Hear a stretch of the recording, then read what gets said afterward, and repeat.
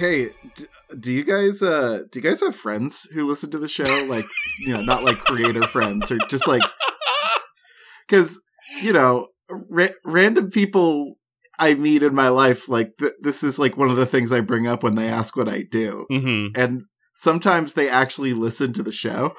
Oh yeah, like wait, do they listen to it before they meet you? Kind of thing? No. Okay.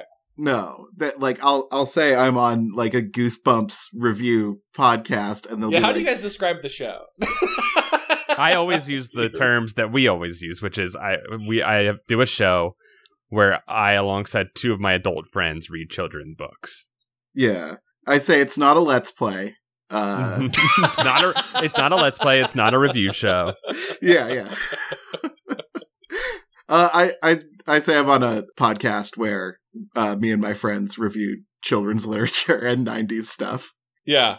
I pretty much do the same thing. Like we call it Goosebuds, and the person always goes, "Ha, that's funny," and I can tell they're never going to listen to it. Yeah, that's the thing I think, Chad. I'm like, whenever I tell someone about it, I'm like, they're not listening to this.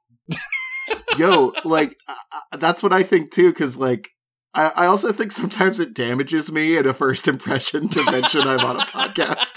Yes, that's a stereotype with being a podcaster. That's definitely definitely true. But like recently, someone I had met was like, "Hey, I listened to your show, and it was pretty good. I thought you were funny." And I was we got one. Wow, this is like never happened. I don't know why. My show made me cool? I have a few like friends and mutuals who will check it out or listen to it or be like, "Oh, I'm a little bit behind. I'm catching up on it." Where like, that's cool. I don't think like I think the people I hang out with often get enough Chad in their day to day. They're not like craving another hour plus. Exactly. I have friends like that I don't talk to as much anymore. That I have a few that I think still watch Continue, and maybe Goosebuds too, because I feel like they remember being friends with me, and they were like, well, I don't get to see Paul much anymore, but this is kind of like hanging out with him, so here, I'll do this. I feel like that's that's true about my life in some way. Are we like all unintentionally self-owning each other right now? But just talking, I can't imagine there's people who listen to like all of their friends' podcasts all the time. There's no way. And when someone says what you said, Kevin, like I'm so behind, I'm always like, I don't fucking blame you. I don't have time to listen. Don't even listen to my own things because I wouldn't have time for that.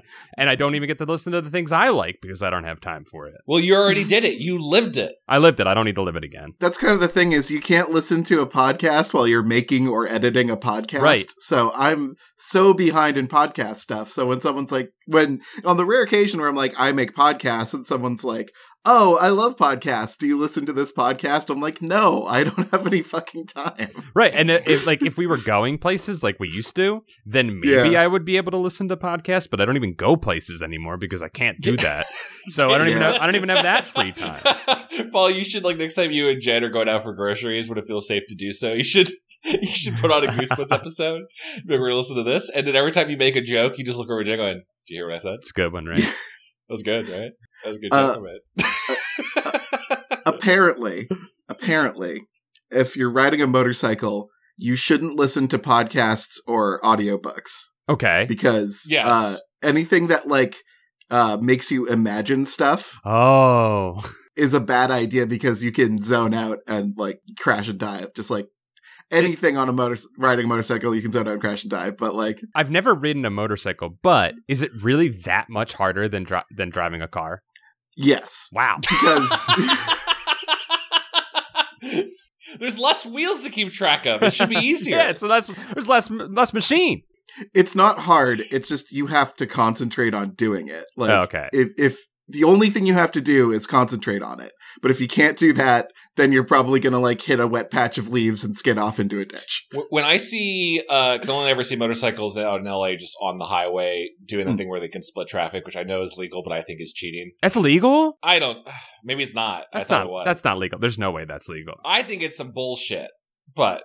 I mean, Chad, you should welcome it because it reduces traffic. I guess it reduces traffic, but I'm also like, you're not better than me. I say to them every time when they pass. Like, they have less emissions than you do, so in that way, they kind of are. In my mind, they're all line cutters. I know it's loud. But when I watch them like weave between and dodging all the mirrors, I'm like, that looks really stressful, guys. That looks really nerve-wracking. It is very nerve-wracking, and Kevin is pulling out all the motorcycle propaganda right now.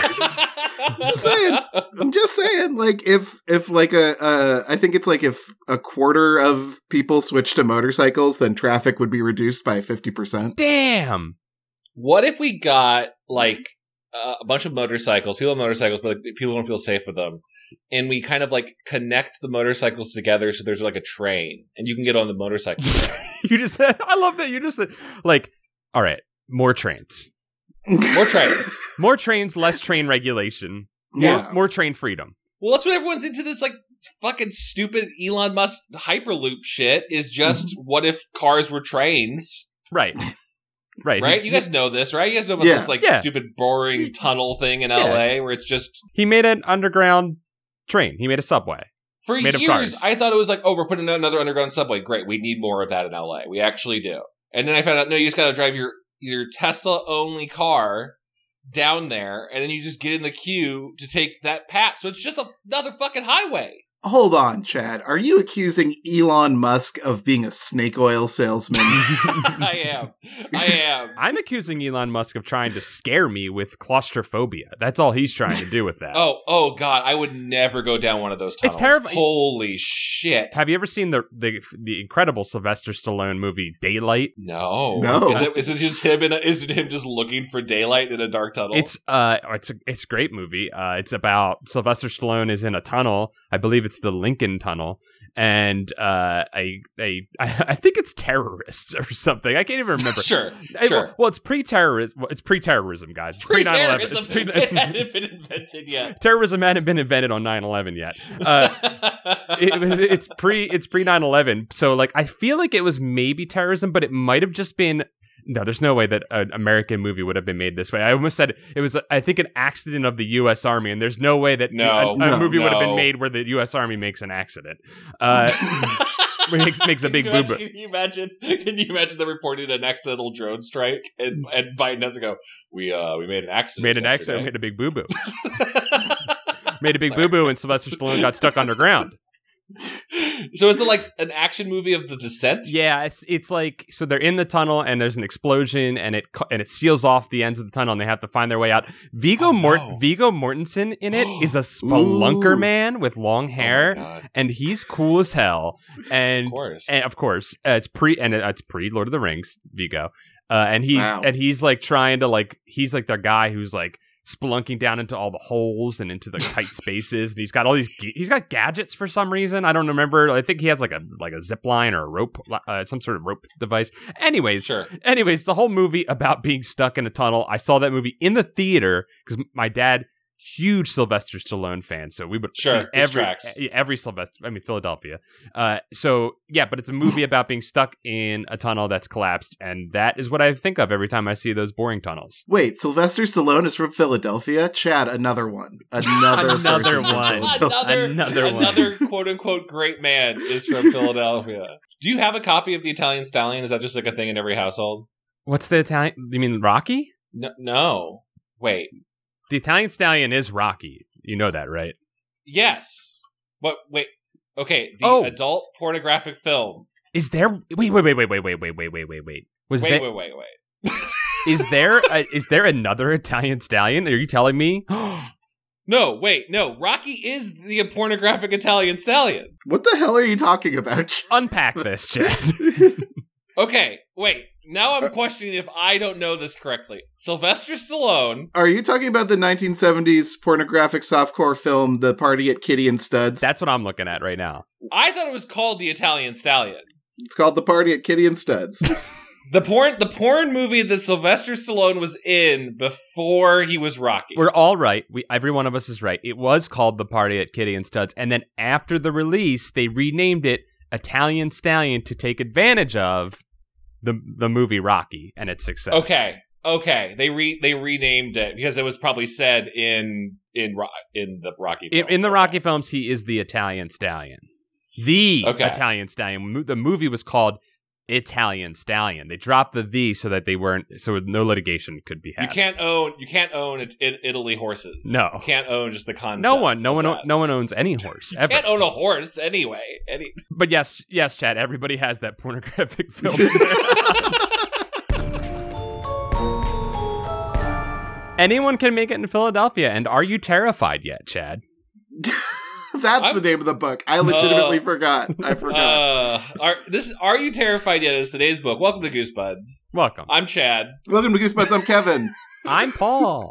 And as if we already covered in our shame of being podcasters, we have done 119 episodes plus of talking about YA novels, specifically mostly ones about R.L. Stine. And today we are reading the Goosebumps Series 2000 book, Are You Terrified Yet? Which I kept hearing in RL's just bored voice going, "Did this get you? Have this done? Have I scared? Can I stop? Can I stop now?" Guess who's putting on the clown makeup today, boys? Because I loved this one. I got a teaser, Kevin. I'm with you on this. I got a teaser. I hated this book, but at the end of it, I respected him. I respected RL. Yeah, okay, yeah. This maybe has the most beautiful ending to a book. A Goosebumps book. I was in this book to win this book. I loved it the whole way through. The whole way? I thought it was great. I thought there were some genuinely good little touches, which you don't get in a lot of these books. I don't know that I can agree with that. I can only agree with the ending, but the rest of it stank. I'm ready to be swayed. I'm a split voter. I'm undecided. I don't know yet. I'm ready to be I'm ready to be swayed over to the side of. Is Snorkel here? Did you? I'm taken aback slightly. Did you guys miss the lovely shifting fall imagery?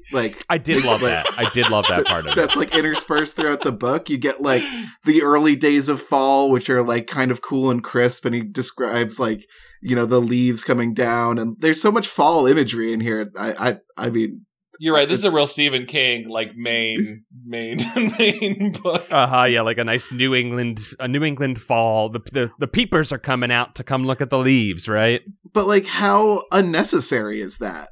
That only serves to make the book more beautiful, and we don't get that kind of touch. Not often. Most of the other Goosebumps books. I will say I do always appreciate when he does that, Kevin, when there's because sometimes he'll have some beautiful summer imagery, even winter, every now and then he'll lean in. You can tell he was writing this one during fall and was and was feeling inspired. Hey, you know what, here's a hot take. Authors, be original for once. Come up with a new season. Invent a fifth season. It's like a new color. I mean, if someone came up with a new color at one point, someone else has got to come up with a new season. Yeah, at least Dungeons and Dragons came up with Neverwinter, right? Mm-hmm. They're it's not winter, it's Neverwinter. Yeah, if Quailman can invent Fun Day, then I think we can invent a new season. That's a deep. We'll even give you the name Octarine-tober. Oh, I like it. Nice. Love Octarine happening. It's weirdly right after April. That's the weird part about it. It shifts back. A brief single twilight month of fall happens, and then it goes into full spring. So it's that Monty Python, and then it went skipped straight into spring and went right back to winter again. I do love it when he does that, and this book had that. But here's the thing that this book didn't have: any horror. Oh. Well, I'm a fake horror fan, so I don't give a shit about this. Know. This book had, I agree with you, Paul, but also I will point out, this book had horror, the horror of awkward social situations. The horror of not being able to say no. The horror of faking it till you make it. And that's literally this entire book. I thought it was a more grounded horror in parts, where the spiders thing was pretty bad. I think he underplayed it a lot, but the fact that his whole hand was swollen up from the articulating hairs of a jar full of tarantulas was pretty wild. That kid's hand stopped working for this is a Larry David Seinfeld-esque plot. Yes. It is. I don't know if it's a farce, but it's just this one little white lie just continues on, and this guy is this kid is too much of a nice old Jewish man to say no, and just goes along with it. It's somewhere between Seinfeld and anime, I feel. This right. whole Right. That, oh my god, I already want that as a yeah, because it's not quite Larry David in the sense. I agree with you, Chad. It is a person being swept along by events that they probably could stop just by being honest. But but I do think that, Kevin, you're onto something with the anime, because he is never agreeing to do any of this stuff. He just has his hype person Amy constantly, we should explain who these people are, but Amy's constantly pushing him forward without even him getting to say anything about it. Amy is this character is the equivalent of, if you ever watch like street fight videos on YouTube, which I'll be ashamed that I do. You still Amy do? is the person who like starts the fight, but then immediately walks away while their partner or other friends get into the fight. Right? Like, he's gonna kick your fucking ass, and then they just kind of step back while Craig has to step in. Yeah, while Craig gets surrounded. Yeah, Kevin, you love this book. Why don't you set the scene a little bit? Okay, well, we start in a beautiful fall season. Our main character, Craig Morgenstern. Maybe a shout out to the Princess Bride there. I'm not sure, because the fictional author of the Princess Bride is S. Morgenstern. I wouldn't be surprised. That seems on brand for RL. Yeah. So Craig just moved to a new town. In his old town, he was a scaredy little scaredy boy called Craig by his cruel classmates. And he's just riding his bike when he hits a rock and takes a digger. And what do you know? But a car with a baby in it rolls by him with a mother shrieking, "Save my baby!" Save my baby. Was hooked. Maybe it was unclear. But I got the impression that he fell in front of the car and that the car was heading for him. This car is either moving 50 miles per hour or 2, based on how the events go, where it's coming at him, he gets out of the way, then he throws his body against the car. He chases and fails at catching the car 3 times before the cock crows during this sequence. before you deny Jesus, I loved this part where I kept going, there's no way it's a car. That must be a typo. He must be in a carriage or something. Like the beginning of Ghostbusters 2. No, it's a car. There's no way it's a baby. Like RL wouldn't start a book out this hard, but he do. He does. And this is his Battleship Potemkin Odessa stairs scene. Not only that, but the car is headed towards kids who are crossing the street. So it's double danger time. Mm-hmm. Yeah, multiple kid endangerment. I just want to call it the quick shout out of Craig, stuttering Craig, but not the screw attack guy. See, I high five myself for that reference. Sorry. We don't have video chat, but I'm pretty sure Paul and I just looked at each other and shrugged. You never watch Screw Attacks, top 10 Metroid power-ups. I'm Stuttering Craig. Anyway, so Stuttering Craig is looking at the car, and there's a shot of tiny little baby hands waving in the air. That made me crack up. Right, he only sees baby hands and no driver. He instantly recognizes that there's no driver in the car, freaks out, and then here's the mother screaming, "Save my baby." And I will agree, Kevin, that this is a intense opener, but great opener. It's played out for a really long time. Again, he keeps failing, and I'll pull out a little Kevin Cole gem. Which is, all right, don't ever have your character try something, have them do something, and then have a result from that thing. Like, they don't try to grab the car, they grab the car, and then they're drugged by the car. You know what I mean? Like, yeah, things almost happening aren't interesting. Exactly, it's almost happening, and he almost grabs this car literally 3 times and then restarts the process of trying to get to the car. No, and Paul, well done. I can't contradict myself there. It would be much, much more interesting if he grabbed the handle and was dragged a few feet. Like, that's a much more action-y opening. I was just so pleased that something was happening early on in a Goosebumps book. I agree, yes. Yeah. I was willing to take it, but that is a great punch-up for this scene. Weirdly enough, Craig stops the car, and he's hailed as a hero by the kids trying to cross the street, by the mother of the baby who's glad that the cops aren't around, and everyone's too wrapped up into this kid being a hero to not be like, you're a terrible mother. Like, hundreds of people are in this town center to see Craig save this day. And also, yes, what'd she say? She was unloading her groceries in the car. She was sending a letter. She was sending a letter. Which, who hasn't stepped out of a car and not put on their parking brake in order to mail a mail? I mean, a car is expensive. I am not paying the upkeep on that parking brake. It costs money to replace a parking brake. Oh, I put up my parking brake whenever I'm on a flat surface. Me it's too. Just muscle memory. Me too. You never know. There might be at some point some strong person might come by and just try to push your car around. You don't know. So it's here where we meet way too many characters, but chief among them is Amy. Amy's sus kind. A sus. She's sus. Yeah. I love Amy. I think she's hilarious.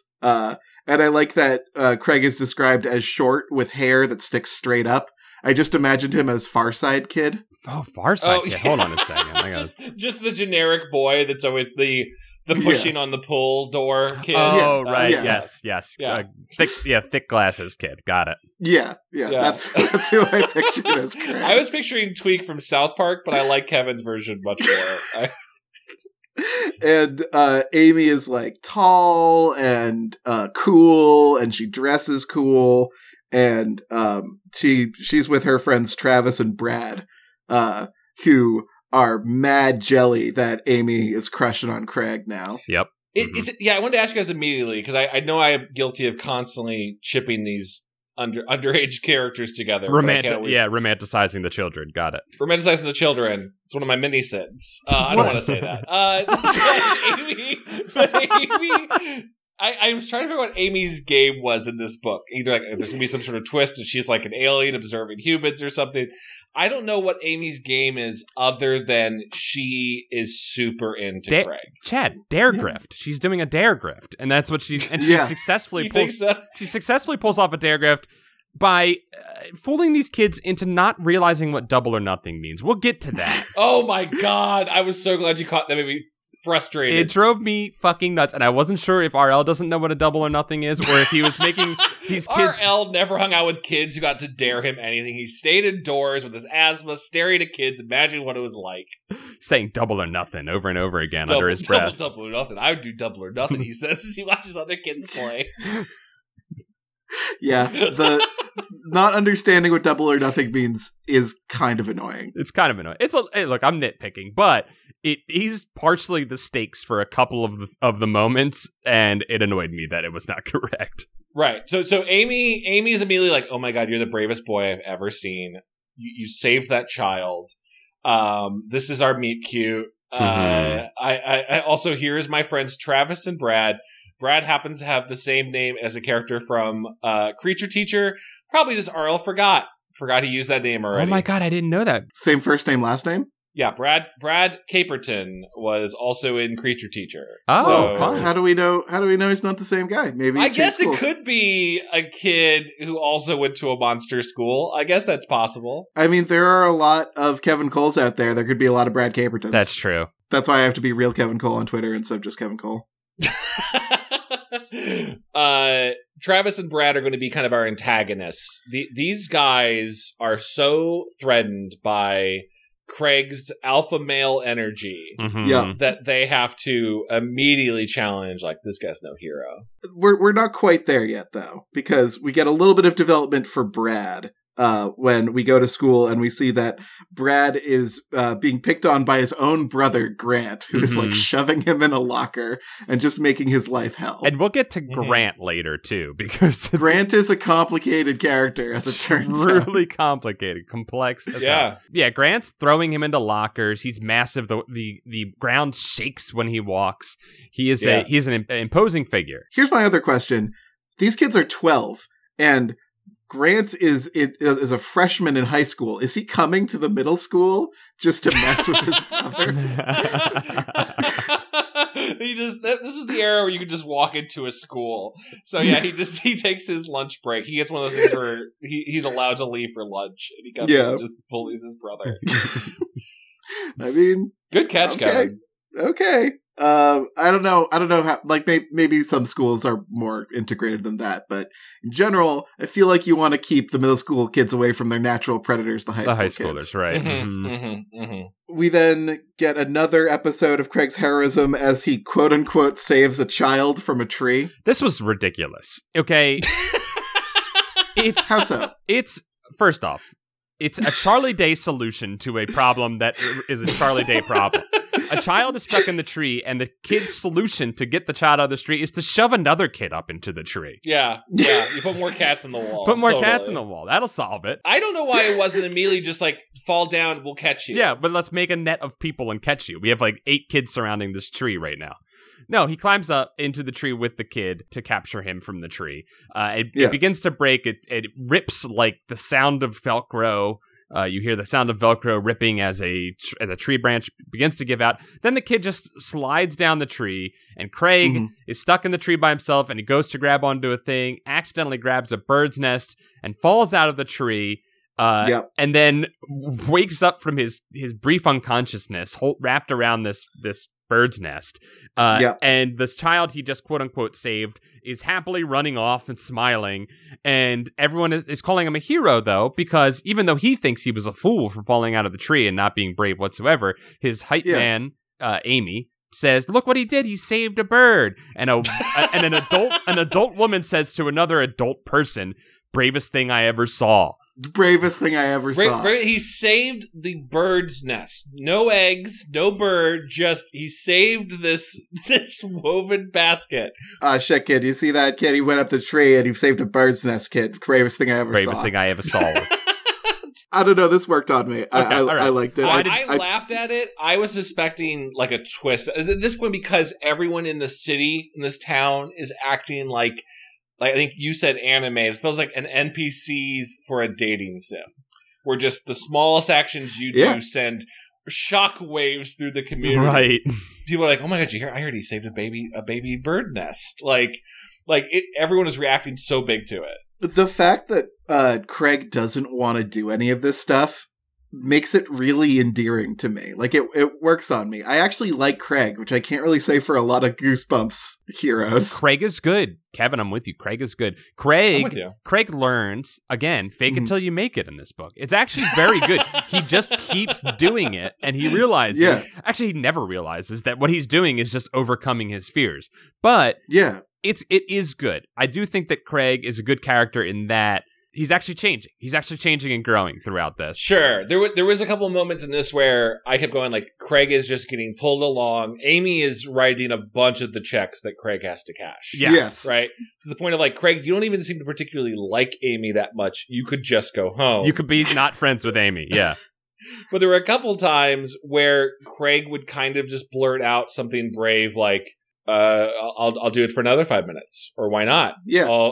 And he's like, why would I say that? So there is a part of him that is like a Jim Carrey Yes Man movie is discovering a new version of himself. That reminded me of being a kid, where like I would lie my ass off and like write checks my ass couldn't cash all the time. Yeah. Just because I don't know why I did it. I was a kid. Like, you were being brave. Yeah, you were being brave. Can I show you guys a short story on how I completely reinvented myself one summer? Yes. Oh my God, I don't ever talk about this on Goosebuds, but when I was, really cool in my Presbyterian youth group, we went on a lot of mission trips where you basically pay to like go and help out someone in the community. We did like Habitat for Humanity a while.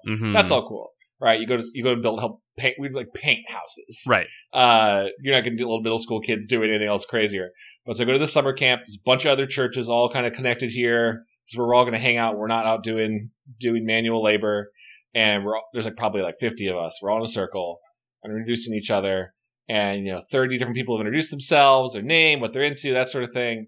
And as it gets to me, I'm just struck with this inspiration of, I'm not going to be Chad here. I'm going to be, and I said, my name is Chopper.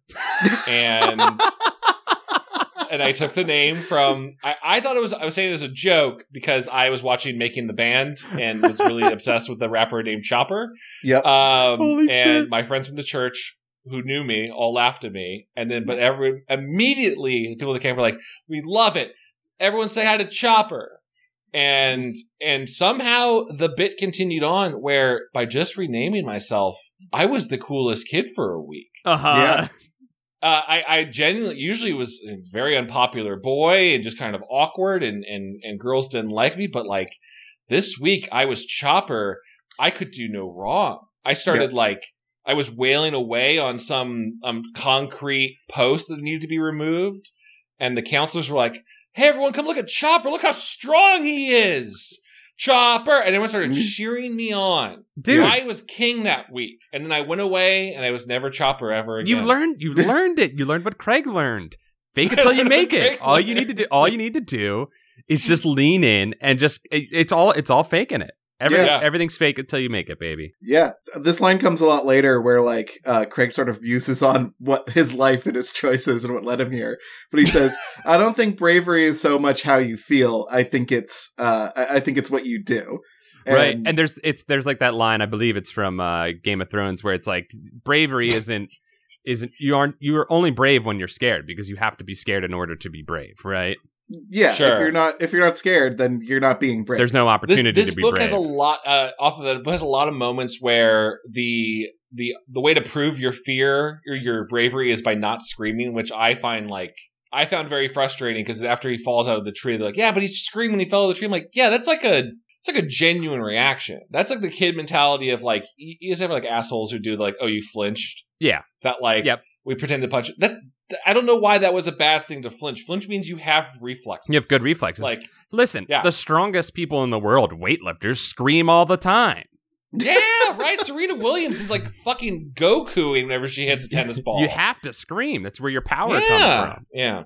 I also want to say this. I think this book, RL loves making allusions with his names, and Are You Terrified Yet is fine. I got a new name for this one. A Brave New Craig. It would have been a great name for this book. I would have been so excited to read this book if it was called Brave New Craig. Brave New Craig. Oh my god, that's so good. So Amy is latched on to Craig. She is either an enabler or is getting her rocks off by watching this kid do whatever she says.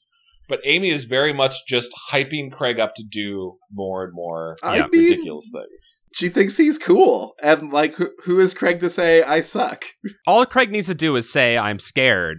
And then this all ends. But he's so scared that here's the question: is he so scared that he's too cowardly to admit the truth, or is he? Which he does try to act bravely and admit that he's scared at a certain point. That's not till later though. Let's get right. Okay, yeah. All right, so Amy's like, my parents aren't home, want to come over, and Craig is like, hell yes, and they go and. Amy wants to watch scary movies, specifically the Killer Day Camp series, which is very funny. And I'm sure this is a Goosebumps book that RL wanted to write, but couldn't have child murder on the cover. Right. So they watch scary movies and Craig just screams. And Amy's like, yeah, you're right. It is fun to scream along. And so they're both just sitting there screaming at the TV. Amy obviously has a crush on Craig, and Craig is so oblivious to the fact that she has a crush on him. Yeah, and I think Amy sees the fact that Craig is scared. I don't think she's dumb. I just think she's like, you could be part of something here. I see Amy more as Craig's agent. Sure. I kept seeing Amy as the character in the Tokimeki Memorial dating sim where like pretty much all the choices you make will still lead to you romancing Amy. Yeah. You can't really fail and mess up. If you scream, Amy's like, you're right. It is more fun to scream. Haha, we're mocking the movie. Right. And then like a roller coaster up into, really I really want to talk about this confession scene. I think that's really important. We'll get there. Yeah, we'll get there. But Amy, I think if Amy is doing anything, Kevin, it's that, again, she recognizes the power of the dare grift within Craig. And that's where we break out the spider jar. Spider jar time, baby. Yeah, right after the tree incident, Brad and what was the other kid? Travis. Brad and Travis come up and say, he's a phony, he's a fake. And Amy, being the hype person that she is like, nah, he'll do anything. We'll put money on it. Come to my house. Bring it on. And so they do show up here with Spider Jar. Spider Jar. And the dare is Craig has to be so brave that he'll hold his hand in a jar full of spiders for 5 whole minutes. Do you know how long 5 minutes is? 5 minutes is a long time, but I'll say this. Kevin's going to insert 5 minutes of silence right now just to prove. Yeah, let's just endure it right now. There it is. That was 5 minutes. How was that? How was that 5 minutes? Were you riding a motorcycle and you had to pay attention and the 5 minutes went by really quickly? We should insert little safety bumpers in there just in case you're riding a motorcycle while you listen to you refocus on the road. We're going to say something very detailed right now, motorcycle drivers, so pause the episode. We're gonna paint a picture for you, which is gonna occupy the part of your brain that handles vision, and you're gonna imagine something so cool that you forget that you're on a motorcycle and you need your brain to process your eyeballs, and you're gonna crash. So this is a dangerous podcast. Yeah, warning. Warning, we're very creative. So money has been laid out as a dare at this point, correct? $30 for the spider jar, and I think this is probably the worst one of all the things. I think this is the scariest thing. Yeah, holding your hand in a spider jar, great. And obviously directly influenced by the Tim Jacobus cover. Oh yeah, I think the cover came first. Yeah. The title went, I kept thinking about how like RL writes title first. Yeah. So he wrote, "Are you terrified yet?" which is such a generic title for any Goosebumps book that I wondered at what point he'd go like, I guess it's about like daring a kid. You know, it could have been like, I saw in the Goosebumps wiki at one point RL teased this as a camp episode. And even the Wikipedia editor said he was probably just confusing this book with Fright Camp. Yeah. Because, you know, these are all interchangeable garbage to RL. So, you don't know. Shit, man. Like, he made one, like, he released a book every month, so I'd get them mixed up, too. Yeah, I'm not defending RL. He's put me through some horrible shit, but I get mixing them up. Also, do we think this is RL? I wondered if this was a Ghost Written one, because it's just so different from everything else. He's having so much fun. If it's him, I'm willing to believe that every Goosebumps Series 2000 is written by RL. Wow. We had like that one ghost-written short story, but that was in the short story collection. Right. I think the 2000s are written by him because this is post the main push, right? Like the Goosebumps series happened, and I do think that he had, because it was the speed at publishing was so strong there, that I don't think he could just keep up. This one, I think, was probably a renegotiation. Better royalties for him, and probably more time to write them. That's what I'm going to say. I'd believe that. This one feels a little short, but that's not a complaint from me. But it also feels it just feels like he's having fun and excited, and he has time. Like maybe he had a vacation before this or something. I don't know. Like I just think that it's a higher quality happening here. I agree.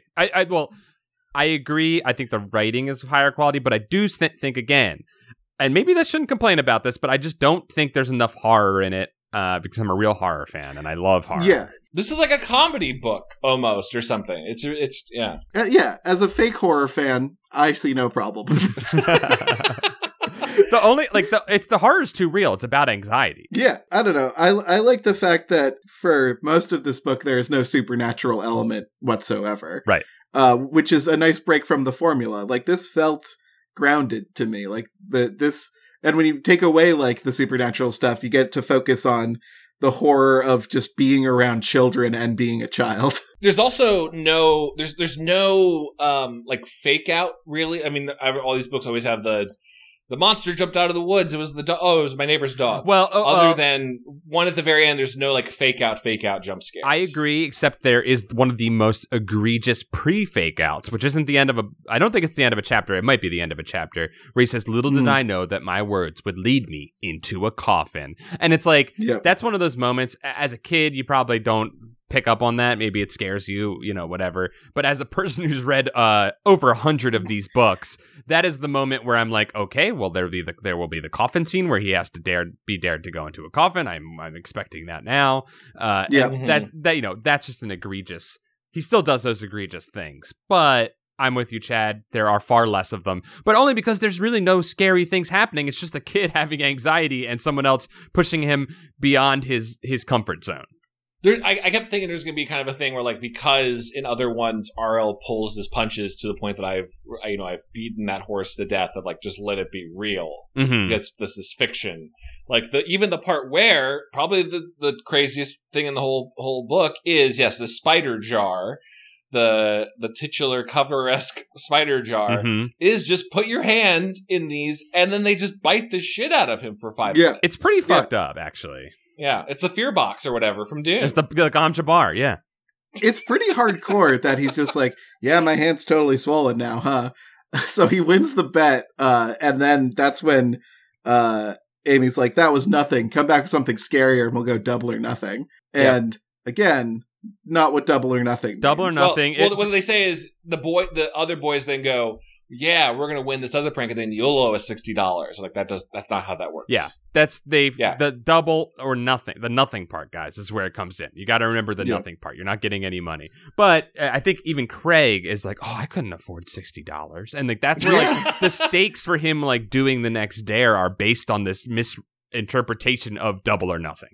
Hey, they never get the money at the end of this book, I'm just realizing. We don't, well. Important to note, there are 5 antagonist boys together. There's Travis and Brad, who are the main 2.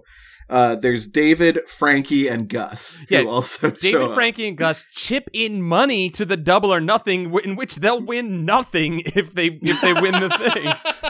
Yeah. I also was starting to think that maybe Amy doesn't have a crush on Craig at this point, and more just Amy is getting a lot of money out of this, because Amy keeps going like, "Well, do it." Amy has to do nothing in any. That's what I'm saying. Kevin said, she's his agent or promoter. She's like the Don King of this situation. She's taking 50%, which is also probably what Don King took. Probably. I mean, yeah.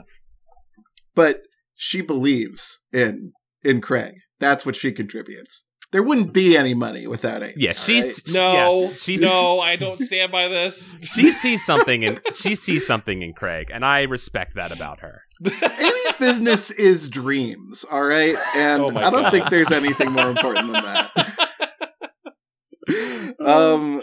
Now we're going to waste time for a couple pages, maybe like half a book or so. I just want to drop in Amy's the hype man, and you better believe the hype man. Amy and Craig almost play ping pong because Craig brags about how good at ping pong he is, despite being terrible at ping pong. Again, Kevin, almost play ping pong. Almost play ping pong. When they're about to go into a dark basement, Craig breaks down and tells Amy a fake story about how he was scared as a child. He choppers right here. Yeah. I thought this was a really interesting moment. He's truthful with her. I do love this. I really like this. I think this is the most interesting stuff, to your point, Kevin, about Craig, is that you start to see that, like, if he just would be honest, or like learn that all he needs to do is push himself right into the uncomfortable spaces, that he'd be okay. But miscommunication is the driving force of romantic comedies, and this is how I'm sure we're in a romantic comedy at this point, right, because of this horse shit going on right here. I found it interesting. This is like the first time that Craig has kind of like made the sin himself. He's lied, right? Like, he said he's brave, but that's more of just a boast than a lie. And now he is lying with a fake story to his paramour, right? With where he basically describes, like, she's like, "You're scared of the basement? I thought you were so brave." And then he tells a story that's straight out Upton Sinclair's The Jungle, where like rats come out of the walls and like gnawed on him, and he was alone. And she's like, "Wow, you're so brave. I totally understand." Amy is so into Craig at this moment, or she's a really good agent, and she's just spun his own story. Kevin, that's it. She recognizes the well of strength within Craig. Yes, and she is determined to plummet for every ounce of strength that is inside of it, and she's going to pull it all out of him. There will soon be $120 riding on this, which in 12-year-old money, in 90s 12-year-old money, you can buy the world with $120. You can buy 2 SNES games with that money. You give $120 to a kid in 2022, they'll be like, "Great, I can't go anywhere or do anything with this." Amy's taking 50%. Well, true, but they're going to share it. They're going to work together. Then they're going to reinvest it. If they stay together as a couple, I guess their wealth can stay consolidated. Yeah, they'll probably invest it into like some .com stuff and probably do pretty well for themselves. Sorry. Thought that was cute. There's a scene where the bad boys show up, and they're like, my eye has been removed from my skull. And Craig, badass that he is, high from girl belief, walks up and puts the eyeball in his mouth. Powered by the support of a strong woman. Dude, if you've never had an attractive person believe in you before, like, sorry, like, that is the biggest high you'll ever have. We highly recommend trying it out. It's pretty great. So yeah, he could just washed it off and say put it in his mouth. Swirls it around. Ugh. I say this is filler, but I actually really like this scene because, like, Travis laughs, like, the other kids laugh, and, like, Craig is shown to be funny because he pokes the eye out of his mouth and looks around with it. Like, Craig is actually becoming a cool person. Right. And there is a friendship forming between these dudes. They are fucking torturing him for money. But that's true. I mean, it's just true to childhood. That's what kids are like. Yeah. They're fucked up. Yeah. But Craig is kind of becoming a cool person, and that's cool. So I think it's Travis who has the bloody eye. He washes the fake blood off, and he's like, "We're gonna go to my dad's funeral home." Yeah, the real terror is gonna happen there. Yep. Kevin, you're making me think the book is maybe getting good for me. I might be liking this book now because you know what? The kids are. You're right. Craig is probably the most fleshed out and most complex. One of the most complex characters we've ever had in a book, I think. He actually changes throughout it. And I think it's because he does things without fully thinking them through in a believable way. A lot of Goosebumps characters do things without thinking them through, but like in these past two scenes we've seen Craig lie to make himself seem cooler and then be like, why the fuck did I do that? I can't play ping pong. And then we see him actually be cool, but in both by like going straight for the eye, and he's like, it's lucky I saw that at the joke shop.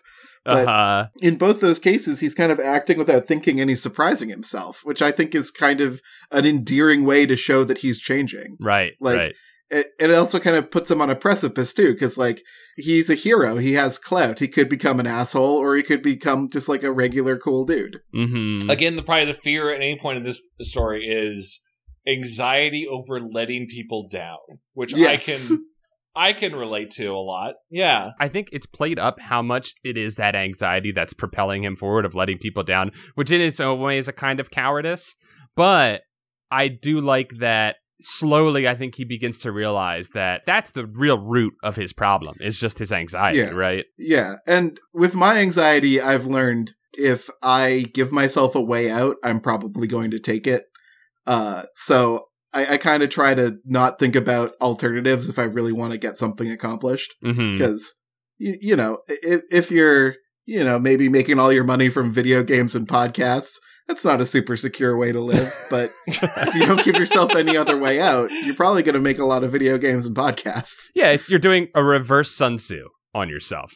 Yeah. You're interested. Instead of giving yourself the out so that you don't fight to the death, you're like, sorry, fight to the death, mouse. I'm going to fight to the death. I'm going to put my hand in the spider jar for 10 minutes.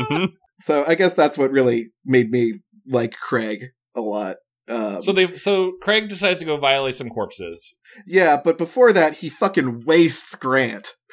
That's was right. That beforehand? Yeah. That's right. And he actually, I love that Ariel used the term, he wasted him.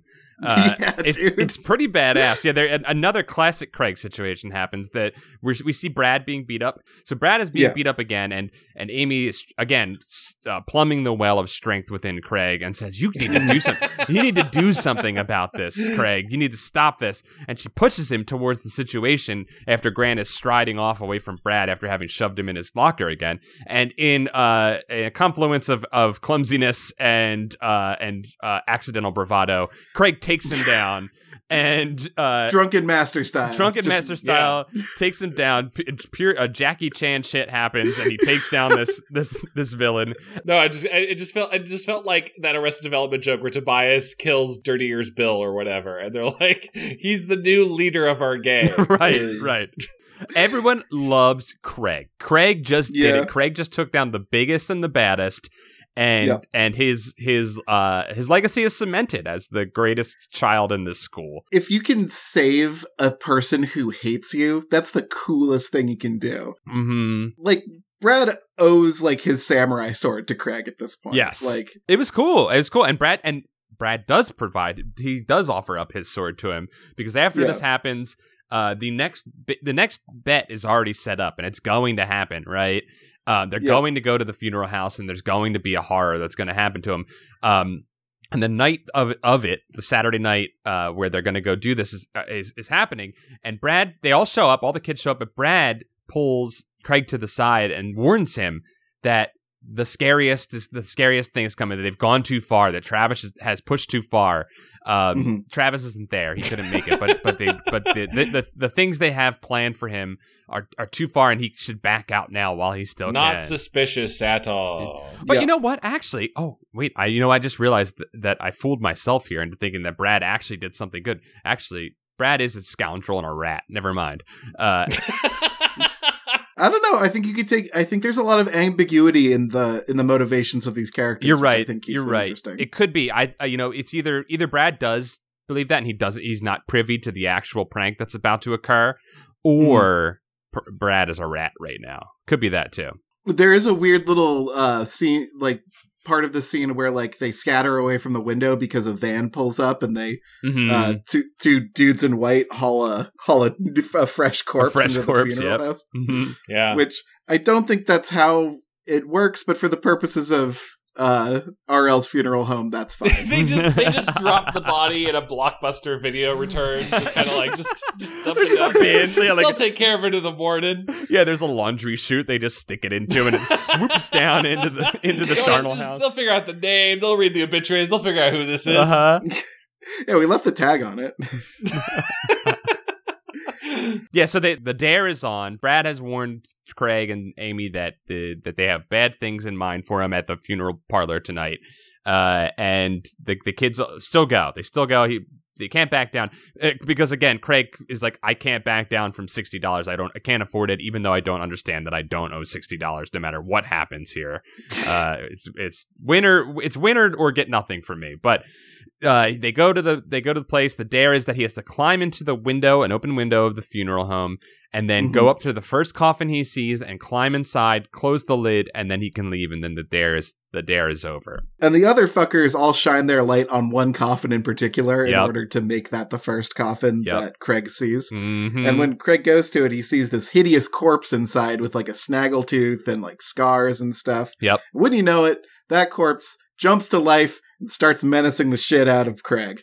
Craig, with the reflexes of a judo master, tries to behead it with his own bare hands.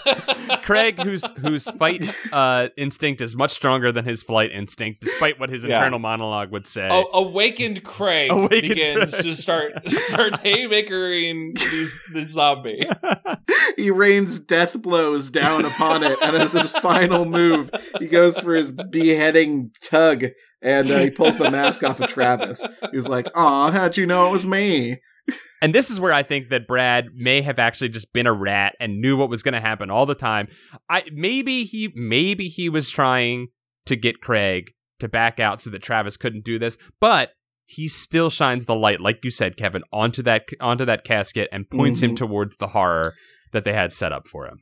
This is played pretty straight, where I was like, oh, maybe we're just actually doing a zombie thing here. I thought so too. I was like, oh wow, we're 4/5 of the way through the book and we finally have an actual scary image. Yeah. I think Brad might be innocent. Gus might have been the son of a fuck that drove this whole scene. He's in the background, he's pulling strings. I don't trust Gus. Yeah, Gus. Yeah, I don't know about Gus back there. The fact that I forgot Gus was a character means he's pulling strings. Yeah, dude.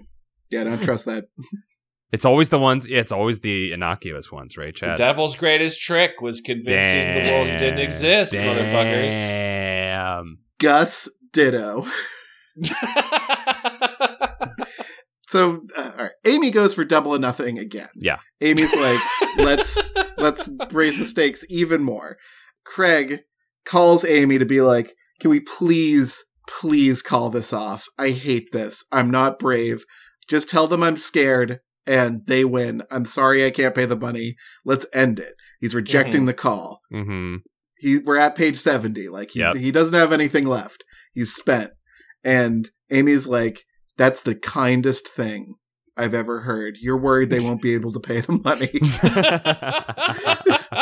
Because you know what? Amy sees the reality of the thing, right? And she's like, I know you're brave enough. It's not about the bravery. That's a lie you're telling yourself, Craig. That's not true about yourself. You were super brave. You will fuck these kids up. You will take these kids' money. And she's right. She's right about Craig. Yeah. I was going to say Amy would die for Craig, but in fact, I think it'd be more Amy believes in Craig so much that she'd let Craig die.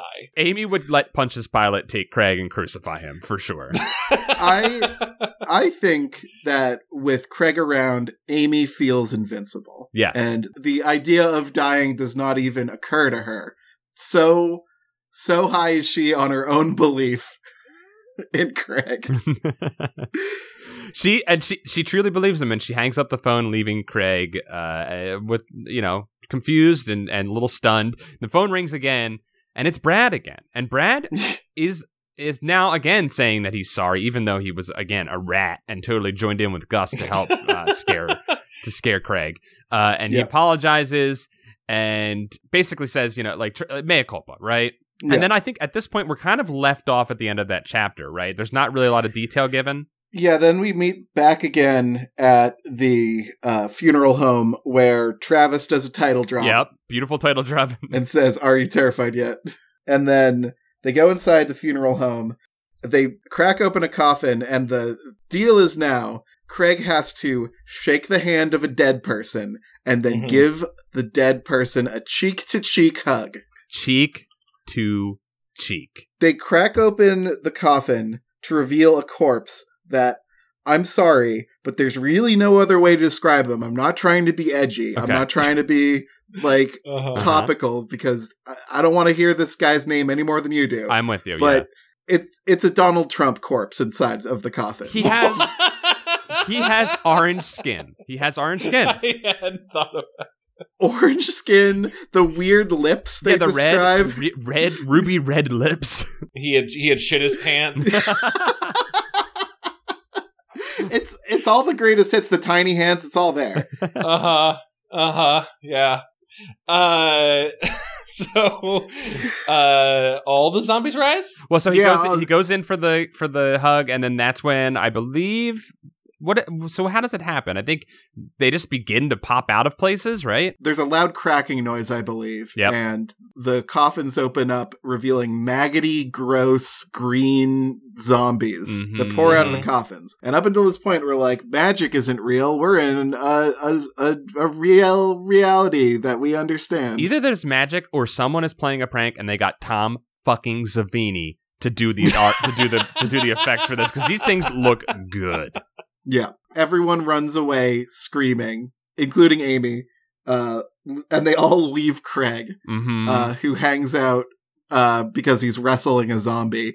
And then once everyone leaves, Craig says he sticks around for about half an hour, and then he goes home. And here's the moment where I said to myself, fuck R.L. Stine. I'm so mad at him. I know what's coming. We're going to go home. We're going to reveal that they had a prank set up, and then someone is going to go, oh no, I wasn't there for the prank. You really saw zombies. And I was like waiting for that, right? And it happens. That exactly happens. Craig actually recruited Grant, Brad's shitty bully brother, to help scare a bunch of kids. Who, in defeating him in one-on-one combat, earned his utter respect. Yeah, he immediately was like, I like you now. And how is this not anime, is my question. Yeah. Yeah. Grant faked the whole thing, and then he scared his brother, and Craig is just sort of like sitting there, drinking a beer, high-fiving Grant. You hang out with the high schoolers now. We're going to get you weed, he says to Craig. He's drinking an Odell's, and he's getting fucked up off of it. I think it's one of the few times where I can remember the main character, the protagonist, is ahead of us. Yeah. Of like, I set this up off screen, off page. I made this whole deal, and I had to get the other guy too. Yeah, and basically, I guess it's implied that the bet is called off, and no one really wins, but Craig is no one's puppet anymore, which is sort of a good ending. Like, that's a good way to end, and a surprising way to end the story. Mm-hmm. So and Amy ran off screaming, right? He never got that kiss or anything. Right. He just... I was annoyed because I saw the twist coming, but then RL fucks you up and surprises you that is yet another ruse, right? Mm-hmm. And I sat down and I said, RL, you fucking did it. You surprised me. You got me. Yeah. I was not expecting you to do a triple take on that, a triple turnaround. And it's great. It's a good ending. There's what is the last? He's walking home and he just wishes it wasn't. This is maybe the best part of the whole book. It's poetry. It's poetry at the end. Yeah, he's like, I've done it. All my enemies are vanquished. I'm beloved by the community. I've achieved all of my dreams at age 12. And he's like, this is it. I'm no longer Craig. I have moved on. And then as he's walking home, he's like, does it have to be so dark? Mm-hmm. And he's still a little baby chicken inside, and that's great. Yep, I was Craig the hero, Craig the superhero. I knew I'd never be scared again. I only wish the moon would come out. Why did it have to be so dark? Wow. It's just a nice ending. It's just a literate ending there. Yeah. I think the way, honestly, the way Kevin, you set it up, the prose was better than it was in the book. Mm-hmm. But the picture it generates, of this, of the I am no longer Craig. I am a hero, but I still have fears. Mm-hmm. One fears. I'm no longer Craig. Call me Machete. Machete there's a beauty to it. I'm like, oh, those Goosebumps books don't end on kind of just like a touching moment like that. Usually it's like, and then the car came back to run me over, womp womp, or what? Right. Yeah. I think that this one's a winner. I don't know if we can call it a horror story. It definitely isn't. I think that was my only problem with it, was that just there really was not a lot of scary material in it. I mean, like, the spiders are scary enough, I guess, and the zombies at the end are a scary image, right? We get two zombie images, but I don't know. There was no supernatural element, and I just was like, I don't know. When I'm here, I'm expecting something supernatural, like you said, Chad. It's not real, so make it fucking crazy, right? Like, make it be something over the top. I liked the lack of supernatural element in this one. I found it refreshing. It is. You're right, and it resulted in the most complex characters, a cast of complex characters in this, and it gave us the ending, the most bold and I would say confident ending that RL has given in a book, where he didn't rely on a joke. He didn't rely on a corny reversal joke right at the end, right? Yeah. I gotta say, 10 out of 10. Perfect book. Wow. Perfect. Wow. No. It was just really good. It was really, really good. I'll put this. You've made me appreciate it more than when I ended. I was like, oh, all right, okay. Like the poetic ending kind of felt like a womp womp to me, because I was just so used to some sort of bad punch at the end. And now that I'm realizing this is every story doesn't need to have that. I'm really appreciating that. Yeah, I'd say this is in my top 3. Top 3. I was going to say I am confident to put this in at least the top 20. I was going to say I'd say like top 10, top 15, top 15, top 10, definitely. Top 15. Yeah. Stuttering Craig's top 15 power ups. It gave me a lot of How I Learned to Fly vibes, just brushing over Chad's reference that neither of us get. It gave me a lot of How I Learned to Fly vibes. I get it 100%. If you understand the reference, drop by our Discord and tell us. Screw Attack was a YouTube channel that was on Game Trailers for a while, and it was very lazy content, but a lot of people watched it. And Stuttering Craig was a host, a character. Yes, he was a adult man who dressed like a 12-year-old boy. He wore a backwards hat. And one time he came through the studio, and people were like, "That's Stuttering Craig." I'm like, uh-huh. No, that's a boy who got out of middle school for the day.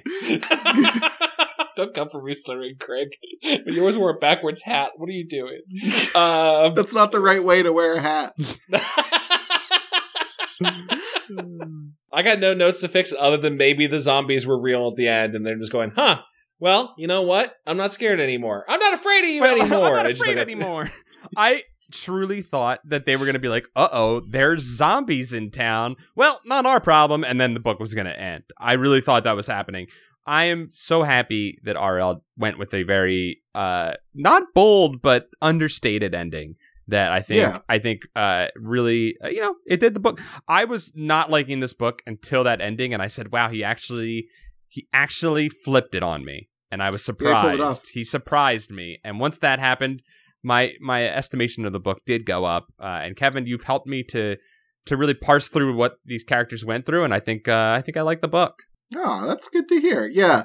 I was surprised at how much I vibed with this book. And I know it's not perfect. And it probably wouldn't be super fun for a young reader because they'd be like, where's the actual horror? Mm-hmm. But yeah, I don't know. I dug it. I really, really liked it. Well, I think that's a bumps. Hey, Chad. Hey, Kevin. If people like this show, what do they do about it? What the fuck do we do about anything? What the fuck are you going to do about it? What are they fucking going to do about it? What do they do with this weight on their souls? Well, there's a couple things they could do. If they want to support the show financially and get access to bonus content like bonus episodes of Camp Goosebuds we release every month, get access to our Discord and vote on upcoming books, they can go to patreon.com/goosebuds. That's patreon.com/goosebuds. We appreciate all of you Goose Buddies who do so. You can also, for free, go to iTunes and leave a review. Yeah, be the Amy Suskind of our podcast realm. Help us activate the courage and strength that resides deep inside of us by going to iTunes.com. What is it? You don't have to go to. Is there even a website for iTunes? I don't think there is. I don't even. It's a website that makes you launch their app. Yeah. That is always broken for me. But if you can manage to make it work, you could leave a review on iTunes. It helps us get discovered. And we were going to read a couple 5-star reviews today, right? Yes, please. Hell yeah, we are. Paul, would you like to go first? Yeah, I got one here from Porky Party. It says, great stuff. These boys have unlocked childhood memories I didn't even know I still had. You're welcome, Porky Party. Porky Party, that's a 5-star review and a 5-star name. Love that. Agreed. Love that for you. Here's another 5-star review titled Amazing by Confused Breakfast Podcast. Love that title. Love that handle as well.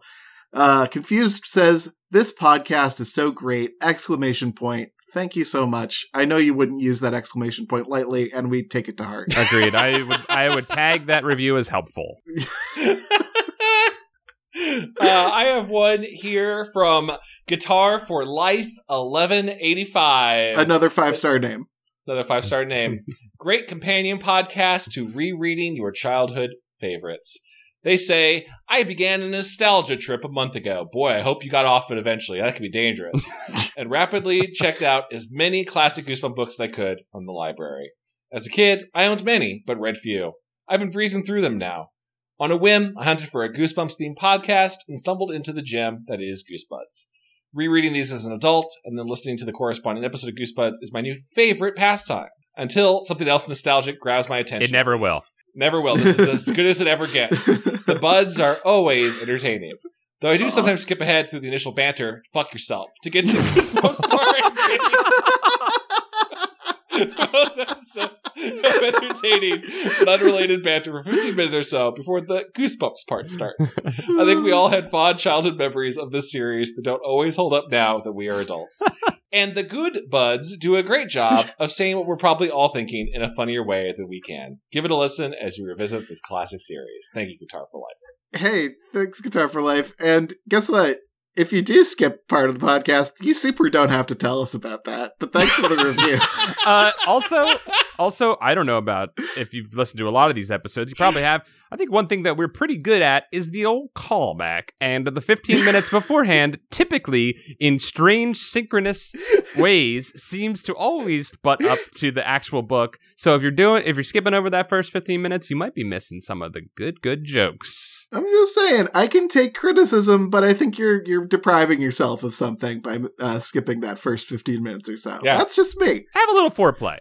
We have one more We have one more 5-star name, Henry Torbert, who was born with a 5-star name, I believe. That was probably the given name, Henry's 5-star name.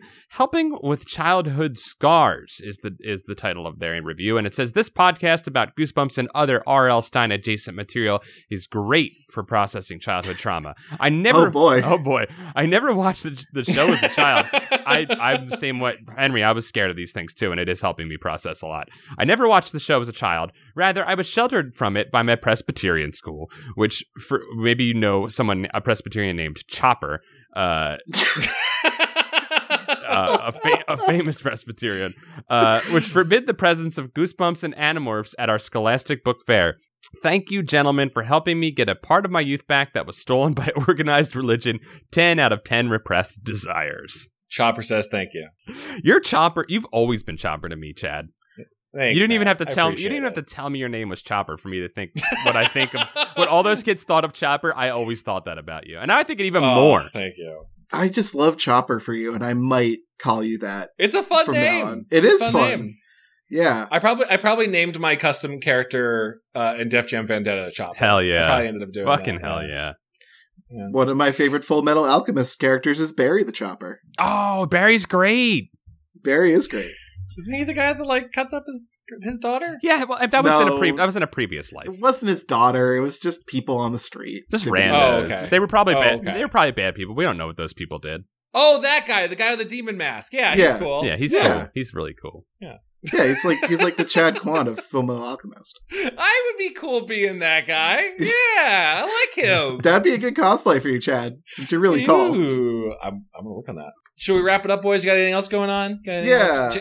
Maybe follow me on Twitter. I'm Real Kevin Cole. And if you want to play my video games, maybe go on over to supertry.itch.io and you can play my video games. Most of them are free. I agree. You should do that. Paul, what about you?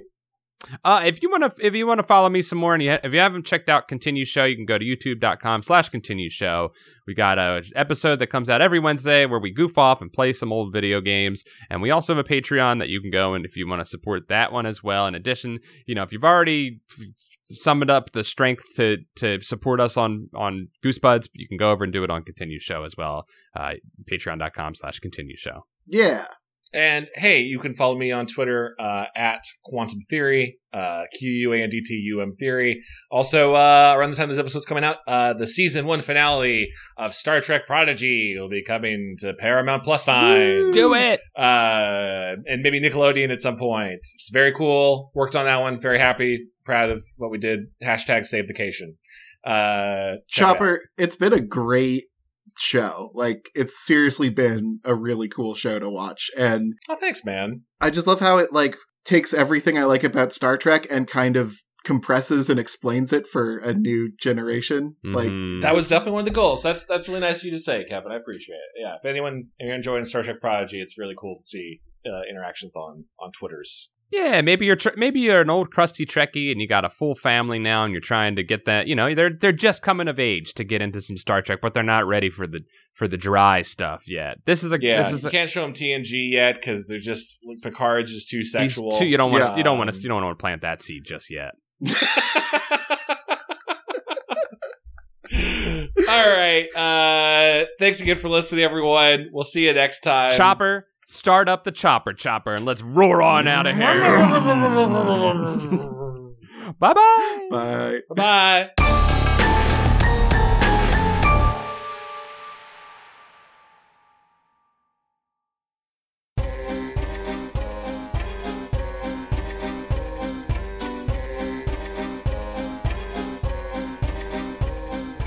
This episode of Goosebuds was brought to you by our wonderful patrons who are part of the Book of Names! Book of Names! We'd like to thank all the people who support us on Patreon, and especially Stefan Jive Turkey Kuwabara. And Hollis Hornbeak.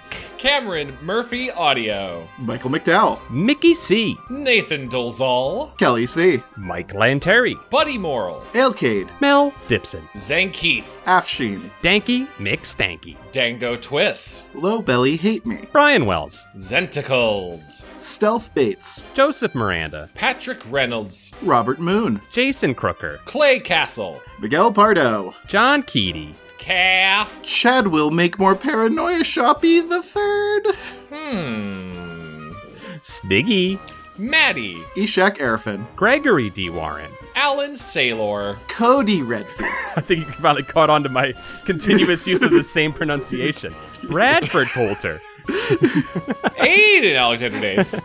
Reinfected. Sometimes you gotta challenge yourself, you know? Yeah. Jar Jar Slinks. Justin Wagman. Threw it on you. Oh, no. Flipped it. Cardboard Walk. Chosen One. Levi Than. Up and Champ. Jonas Engman. Alicia Grave. Malloy Easter. Carl. I kind of sound like Chef John from Food Wishes. A little bit, yeah. Whoa. Bull. What a bull. Something I love, broccoli. Hey, pause for a second. I think I'm gonna get Paul off my chest. Oh, God, something's wrong with broccoli. The John D. and Catherine T. MacArthur Foundation. Elusive Koala. This is breaking my brain. Yanni Markovina? Joe. Brooke X. Jesus Christ. Christian Vanskiver. Drew Applegate. Jeremy Lowe. Brian Hobgood. Trent Davis. Zach Connor. Jonas Blatterman. Patreon _donator, yo. Joe Spooky Digital Ghost. Tyranny. Tom Whittam. Andrew Jadzik is wondering if Jar Jar Slinks has been a Sith the whole time. I fucking wish. Lord Cornwallis. Carson Birkenbean. I know it's Murphy P, but I'm going to say Murphy. Paul Grasso. Joe Regular Name Scott. Tevin Ticklebean is your new best friend. Sean Minogue. Wormtown Glen. Wiggle it. Vincent Modica. Luke Canoodles. John a Pigeon Hat, a barber. Hugh Bolin. Zambambino. Chip Handsome. Matt McClellan. Alex Moon the Robot Dog. Sarah Kemp. Tanya Turtle. Chili Dish Gambino. Brett. Nathan Remick. Valdi. Adam you goofed. Juan Jalapena. Reed Stubbendeek. Joey Evans. Keith Halcrow. Chris Tranquil Sleepwear Erection Nelson. One of my favorite names to say, Timothy Miso Dulakis. Yeah. I'm okay about saying this name. Clay McCarty. Sorry, Clay. I'm great about saying this name. Caroline Gamgee. Matthew Stevens. Parker Lee. Uncle Cool Brother. Cameron Hansen. Ham_boat. I've been changing my Patreon name almost every month, and it's given me an identity crisis, so I wanted to say my name is... Oh, what a cliffhanger. Raymond Hernandez. Flemily has BDE, Big Dwarf Energy. Hell yeah. My goodness. The Crow Fence. Matthew Sutton. Generally depressing. Dumb, sexy ghost, a.k.a. Captain Sick. Lee Wood. Jeffrey Owen Coggy. Yeah. Ben Bohan. Kelsey Kinnaman. Russell Casper. Xavier Jimenez. Brendan Arafin. Liam Neeson's Doe. Chris Putrigus. Scotty Pippen. Dan. Hey, Eric. It's going to be all right. You're doing a great job. Streak. Meet Virginia. When Dragons Rule. Dungeon Kappa. Jonas Enevoldsen. Calamity Carl. Germ Juice. McHamster. Welcome to McHamsters. Welcome to McHamsters. You're going to like the way you eat. Zach Ware. Lip Duck. Nick Johnson. Tobias Clark. Michael Kupka. Julian Lamendia. Adam Booth. Andre Villanueva. Stephen Day. Ryan Carroll. Jeremy Bowser. Megan McCormick Mason. Ninja Breadman. Hood Lemon. Estimena, Lord of Paul's Pants. Got little old moi pretty Frenched. Peanutberg level 69. I play the Davy Boy in attack mode. Some dueling stuff. Kenny M. Dr. Chocula. Jimmy Soul. Paging Dr. Diarrhea. Kieran McNamara. Diet Soda. Scalafella. Moon Juice. Jackie Ledoux. Coleman Legduza. Lamb is a bone wizard. Yes. A pair of Scots. Levi Kidder. David Gray. SSJ Trogdor. Bryce Diori. That name has, I think, big dwarf energy. Oh, I love that, yeah. Matthew Brittato. I am Cornholio. I need CP for my bunghole. Playing the role of Beavis today will be Kevin Cole. It's tremendous how close you get to sounding like Beavis. It's just insane. I can't do voices. I'm not really confident in doing it. Not like our carb son. Mike Spaghetti Jones. Also a son of carbs.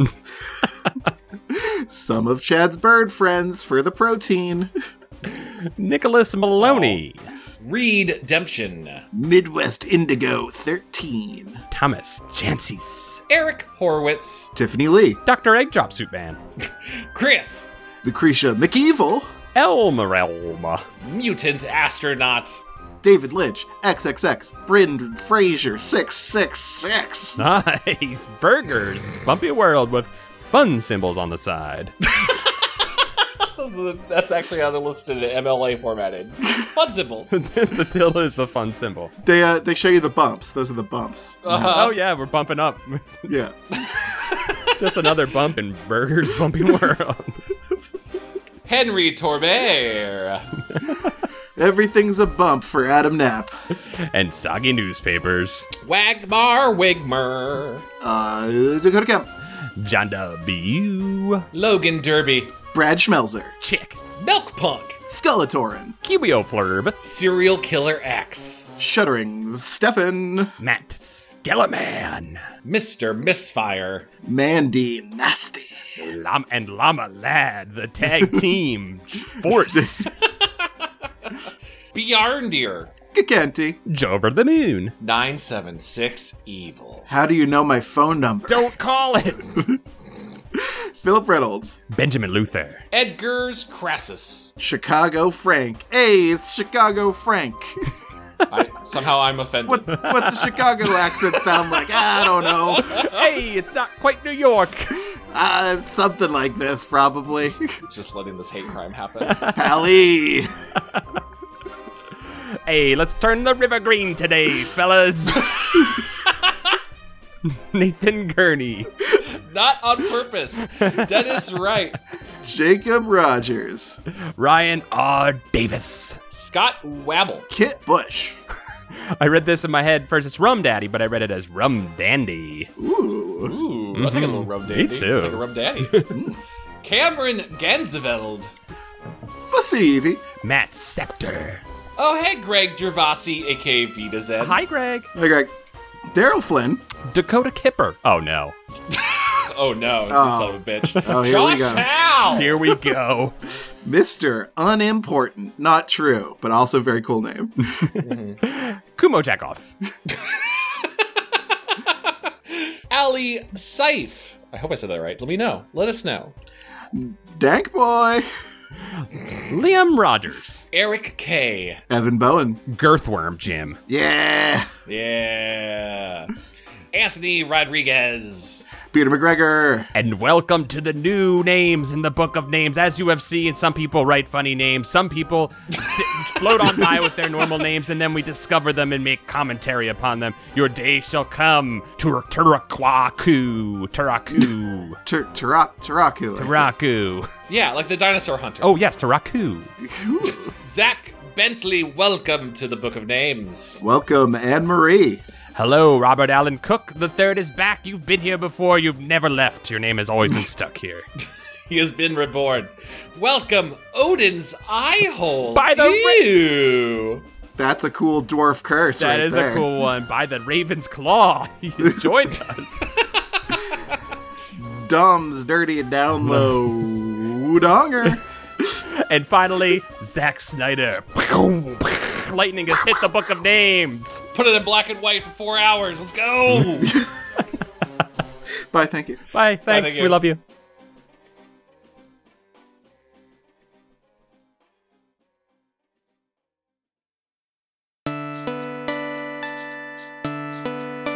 Flypaper. The work of the people, Owned by the people. Supported by the people. visit flypaper.fm.